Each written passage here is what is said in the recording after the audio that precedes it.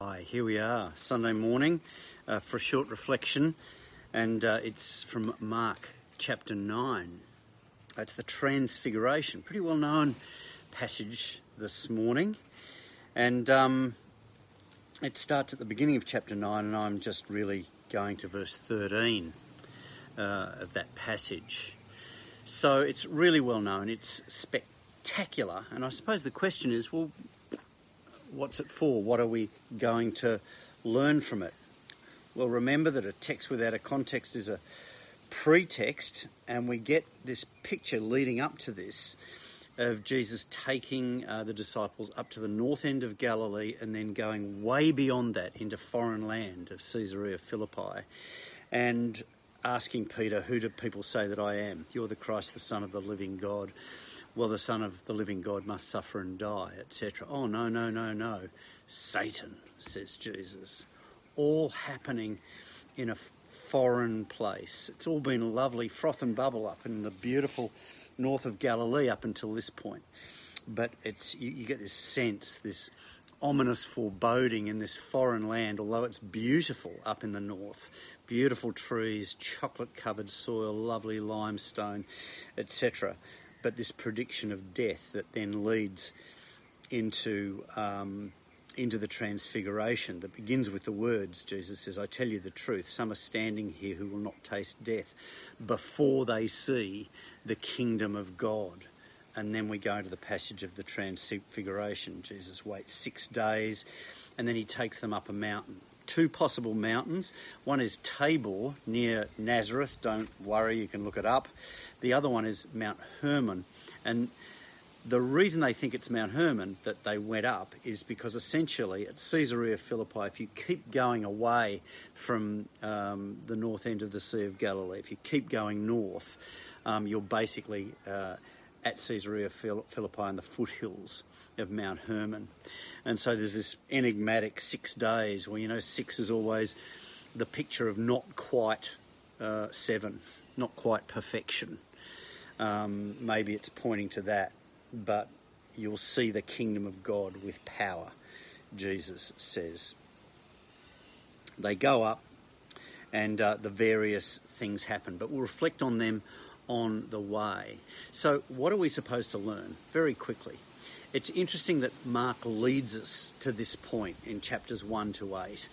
What happens at this point is a couple of things that are really, really significant. This is like the seesaw of Mark's gospel, where it tips, and it tips on the Mount of Transfiguration. From here, parables and miracles, the fun stuff, start to disappear. From here, the teaching about the kingdom of God is replaced by the Son of Man. So the focus is narrowing from the whole purpose of the rule and reign of God eternally, and it actually flips in this passage to actually focusing on the Son of God, God in the flesh, who will come and suffer and die to save and redeem and forgive and restore all of human kind, but also all of creation. So that flips here as well. Secondly, it moves to emphasise the disciples from here on, not the crowd. So the teaching's much more personal, intimate, and challenging notions, as we see here, like deny yourself.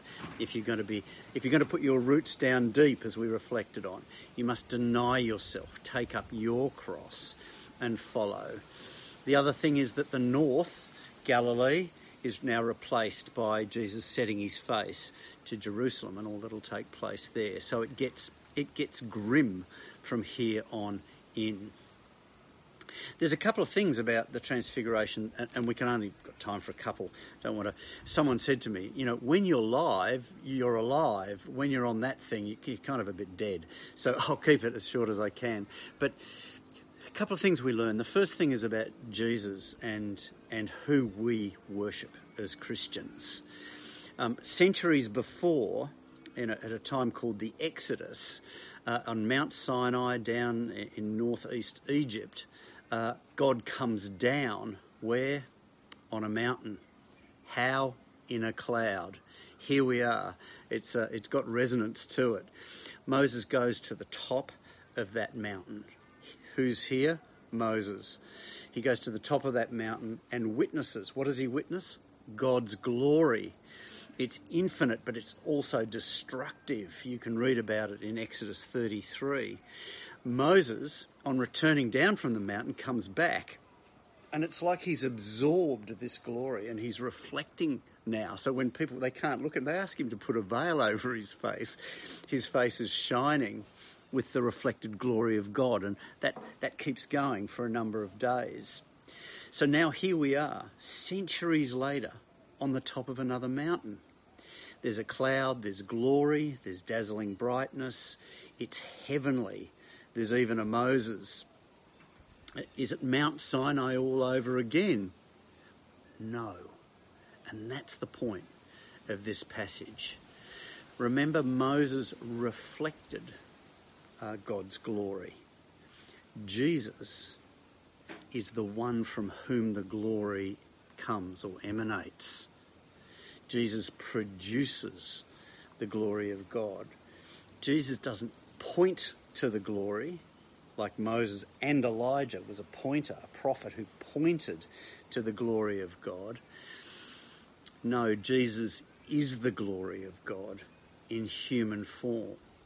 So essentially, up until this point, there'd been a kind of a middle ground, and people had filled this middle space, like a Moses or Elijah, to kind of mediate between us and God. Very much the case at Sinai. But Jesus is not a reflector or a pointer. He is the glory of God. Essentially, he closes the chasm of the middle ground. That is a radical reality that takes place here in the presence of these fishermen from the north of Galilee. It's just extraordinary. So secondly, Jesus teaches us something about worship and himself. That's my second point. So on Mount Sinai, the glory of God is in the cloud. It's called the Shekinah. Have you heard that? The Shekinah glory of God. And this voice, this Shekinah, speaks out of the cloud. And it's raw presence. It's powerful. And there's a whole story in there about it can be fatal. Moses has to guard himself so he doesn't see it.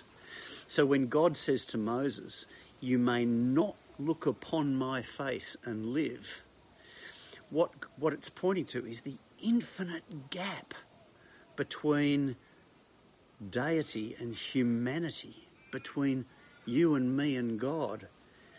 There's a chasm.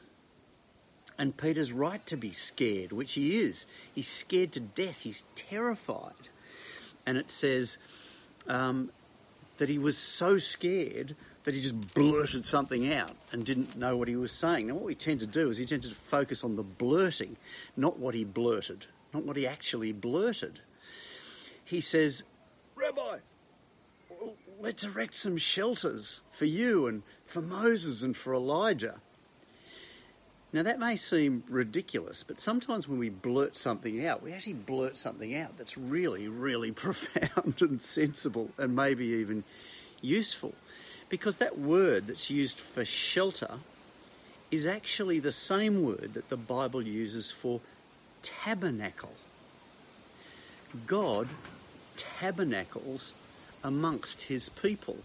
They built a tabernacle, carried it around, and that's where God dwelt amongst his people. Tabernacles capture the glory and awesome power of God essentially travelling with people. They couple with it a priestcraft and a sacrificial system, a system of appeasement, so that they can be near God or in his presence but not be destroyed. Why does all that matter? Because you have to have a tabernacle when there's a gap, when there's a chasm between you and your capacity to enter in and come near the presence of God. Then we get told that when the cloud appeared and enveloped them in the Transfiguration, a voice came from within the cloud. Now remember, this is the fatal Shekinah cloud that these three followers of Jesus have now not been guarding themselves from, but are actually enveloped in. And the voice comes from within the cloud. This fatal voice in the past, historically. And it makes this incredible statement that this is my son, whom I love. Listen to him. The voice is passing the mantle from himself to the son. And they don't die. It's just extraordinary. How could this be? Well, here's the answer. They no longer see anyone with them except Jesus. Jesus is the secret answer, that the God who dwelt among them now dwells with them, and in due course, after the resurrection, will dwell in them. All these fiery, scary processes and tabernacles and realities and historical revelation of God now dwells not outside us, not even with us, but within us. It's extraordinary. And that's Mark's way of saying Moses is gone, Elijah's gone. Jesus is not just the God on the other side of the gap. Jesus is actually the bridge over the gap for you and for me. It's stunning. So Jesus is the temple and the tabernacle to end all temples and tabernacles, because he's the sacrifice and the priest that's ended all the need for sacrifices and priests. Through him, the infinite beauty and glory of God can envelop you and me. So when the cloud came down, it's not just that they didn't die. It wasn't just not fatal. It was the ultimate expression of worship. They were surrounded by the brilliance of God, the reality of God, and they were embraced in it and by it. And they heard the glory of God, speaking of love, the Father's love for the Son, which is the ultimate expression of our faith. And we're part of it. And then suddenly it goes away.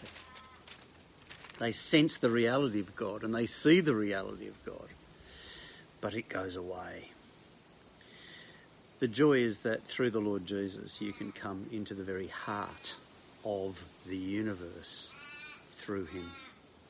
And worship is a foretaste of the thing that all of our hearts actually long for, that incredible revelation and being embraced by him and enveloped by his love. That's the mountaintop. You know what you do with mountaintop experiences when you have them? You bank them. You bank them. But you don't try and make life about reproducing them. Don't make it all about them, but do bank them. Jesus, who's the object of our worship, he's also the secret of our worship. So what? I'm finishing.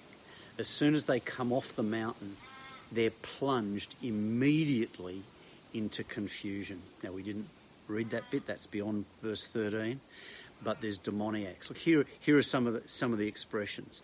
People are arguing, there are Pharisees, there are lawyers in verse 14, well, we know what that means. They're arguing, there are demons. Here are some of the words: overwhelmed, possessed, robbed, seizures, gnashing of teeth. This is just in the first couple of verses after coming down from the mountain. And you might remember exactly the same happens on Sinai. There's a bull and a golden calf and it's all gone, what? As you'd say, to hell in a handbasket. So they come off the mountain and immediately they're plunged into this situation. And in fact, the same situation that we see in Exodus. So the mountaintop experiences are episodic and they're important. But basically, life is a journey, because from now on, Jesus is teaching his disciples the way of the cross, the journey to the cross. So what is the transfiguration then? It's actually a foretaste of the resurrection, a glimpse of it in all its glory, and a foretaste of the second coming of Jesus. But it's just a foretaste, an episode, and they happen. Bank them. Life, though, is a journey, and a journey to the cross. It's a long journey to Jerusalem, where the Son of Man is going to suffer and die. And he tells us in this passage that that's our journey with him as well, but we're with him. There's only one real question, isn't there? Will the suffering you experience make you a wiser, deeper, stronger, sweeter person? Or will it make you bitter and hard and joyless?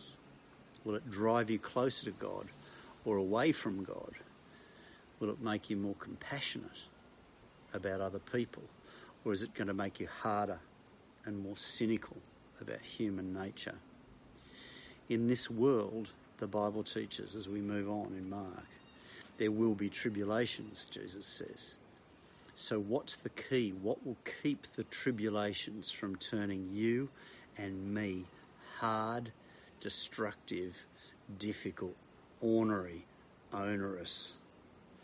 What will keep us from being like that? What will make them, those tribulations, such that they turn you and I, like Jesus, into something great?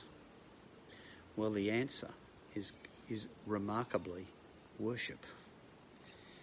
Coming back to the heart of worship, which is to remember on a regular basis the Lord Jesus. If you come off the Mount of Transfiguration remembering the reality, even though most of the time in life we don't see that extraordinary reality, that's the heart of worship. We remember. Again and again and again in the Old Testament, they were told to remember. Most of life is not all that clear. Most of life is not all that easy to understand what's really going on. Most of our lives are not all that vivid and amazing and exciting. But most of our lives are calls to be worshipping people in worshipping community. And that's what we're called to do and to be. So in this time of transition and uncertainty, what do? You worship. Lord, bless your people. Love your people. Help those roots to go deeper.